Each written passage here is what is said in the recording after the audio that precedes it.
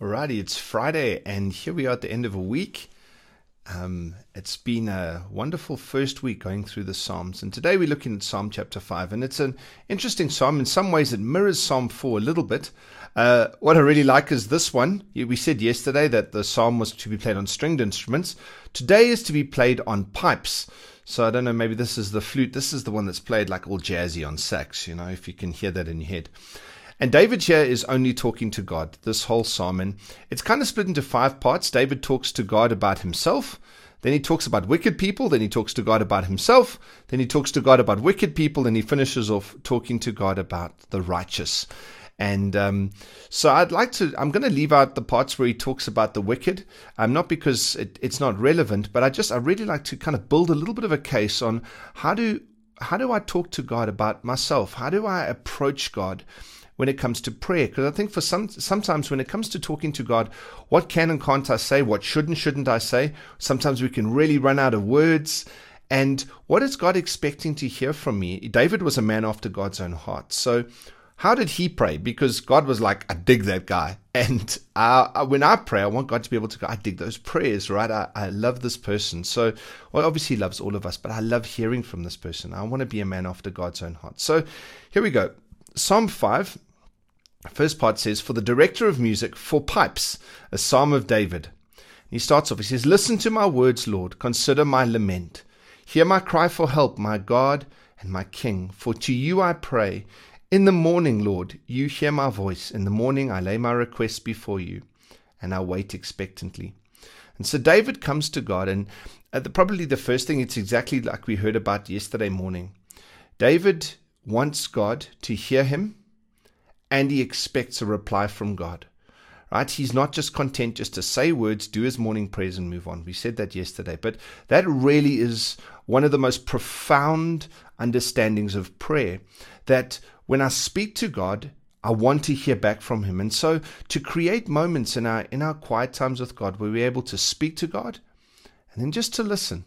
And that's why we spend time in his word, because sometimes God speaks to us through his word. I think that's a primary means by which God speaks to us. Sometimes it can just be through a prophetic thing that we're feeling in our hearts, the still small voice that we hear. It can be through someone during the course of the day. But if I've reached out with a request to God, that I expect to hear from God back. He speaks and he expectantly. In the morning, I lay my request before you, and then I wait expectantly. Then the second part, jumped on to verse 7. David says, he's talking about the wicked and how God's going to sort them out. And then he says, but I, by your great love, can come into your house. In reverence, I bow down towards your holy temple. Lead me, Lord, in your righteousness because of my enemies. Make your way straight before me. And again, just like yesterday, David is reminding himself the reason, right, he can come. The reason he can come to God isn't because he's better than others. It isn't even because he's the king, right? Because he's the king of Israel. It's not because he's got more access, he's more powerful, he's more anything. He says all these guys are wicked and evil, and that's what's kept them from God. And then he says, but I can come to you. And he doesn't say, well, they're wicked and evil, so they can't come to you, but I can come to you because I'm good. He says, no. He says, but I can come to you. I can come by your great love. And friends, I don't know if it's possible to be able to truly approach God unless we understand the fact that he loves us and he has saved us, and that his thoughts about us are to gather us to himself. That's what's always the plan with salvation, to gather us to himself. And so I'm able to come because of his great love. And so if I had to ask you the question this morning, what disqualifies you from coming to God this morning, right? It can't be anything you've done, because if you've given your life to Jesus and you're walking with him, then his great love reaches out to you, and his great love creates the bridge between you and him. And then he says this interesting thing at the end. He says, lead me, Lord, in your righteousness because of my enemies. Make your way straight before me. And while I was pondering this, I really got to thinking that David is saying, the reason I need you, Lord God, to lead me in your righteousness, I need you to make your way straight, is because I'm surrounded by enemies. And I think sometimes we have enemies that are overt and then enemies that are covert. Like enemies that are obvious and not obvious enemies. Not all of our enemies come to us with, guns and sticks and knives and threats and anger and those kind of things and suing us or whatever you consider an enemy to look like. Sometimes enemies are way more surreptitious than that. They're things that come to try and steal our time. There are distractions that come. There's worldly appetites, like lustful thoughts and greed and anger and jealousy, and the enemy comes with this stuff against our minds.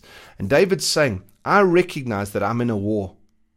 I know that the enemy's out to get me, and I know that there's all this stuff going on in my mind. And so, Lord, I need you to lead me in your righteousness, and I need you to make your way straight before me. And so we go to God and we say, Lord, you show me what it looks like. You show me what righteousness looks like. And we've begun to look at that, and we'll see it more and more as we go through the series in Proverbs and in our preaching series, which starts on Sunday. What does righteousness actually look like? And as I begin to do that, all of a sudden now, I get to see the enemy's schemes for what they are. They're trying to distract me and take me away from God so that I don't have that ability to go to God and say, Lord, by your great love, I can come into your house. As I begin to listen to the enemies, I begin to disqualify myself. And so I don't feel this freedom to come and access God. And so it's a great prayer to pray if you're looking for some words. Lord, lead me in your righteousness because of my enemies. And you can list your enemies to God. God, I'm weak in this area and I don't have this together and don't have that. But I can come to you because of your great love. Please make your way straight before me. Help me, Lord, show me. And then he finishes off with this, and I love this, down to verse 11. But let all who take refuge in you be glad. Let them ever sing for joy. Spread your protection over them, that those who love your name may rejoice in you. Surely, Lord, you bless the righteous. You will surround them with your favor as with a shield. And we often read at the end of Ephesians about putting on the full armor of God, and that's so important. But what this scripture is reminding us, that we should put on the full armor of God and we should go for it. But even when we're weak and even when we don't have it all together, because we are righteous because of what Jesus has done, God himself becomes our great shield.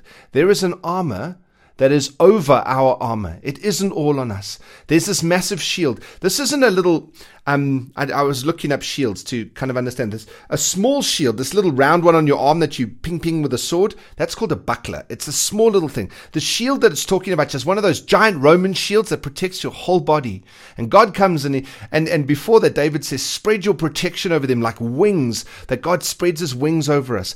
And what's so beautiful is, what is those wings that he spreads over us? What is that shield that he puts in front of us? He says, it's his favor. That when God looks at you, he looks at you favorably. And he wants you to have favorable circumstances. He wants you to move through life. And that doesn't mean everything's always going to go our way. But God's favor is for us, that his voice is blowing wind in our sails, that his word is at our back as we live this righteous life, as we do our best, right, to put on the full armor of God, and we make our mistakes and all that stuff. Even in our failings, there's still this massive shield, the favor of God that's in front of us. And the moment we try to earn God's favor, we step out from behind that shield. The moment we try and earn our salvation, we step out and we make ourselves vulnerable to the enemy's attack. And so can I say this today? Can you let God's favor just envelop you today? Can you let his shield be in front of you? Can you let those wings encircle you and keep you safe? And learn this truth bomb for today. Here's the big one for today. And I'm going to read it twice like I did yesterday as well. Psalm chapter 5, verse 12. Verse 12, surely, Lord, you bless the righteous. You surround them with your favor as with a shield. Psalm 5:12, surely, Lord, you bless the righteous. You surround them with your favor as with a shield. So I hope that really blesses you today. So be surrounded by the favor of God as with a shield. Can't wait to see you guys on Sunday. It's going to be wonderful. We're starting a new preaching series this Sunday, and really excited about that. And can't wait to carry on with the Psalms devotionals on Monday. We'll see you on Sunday.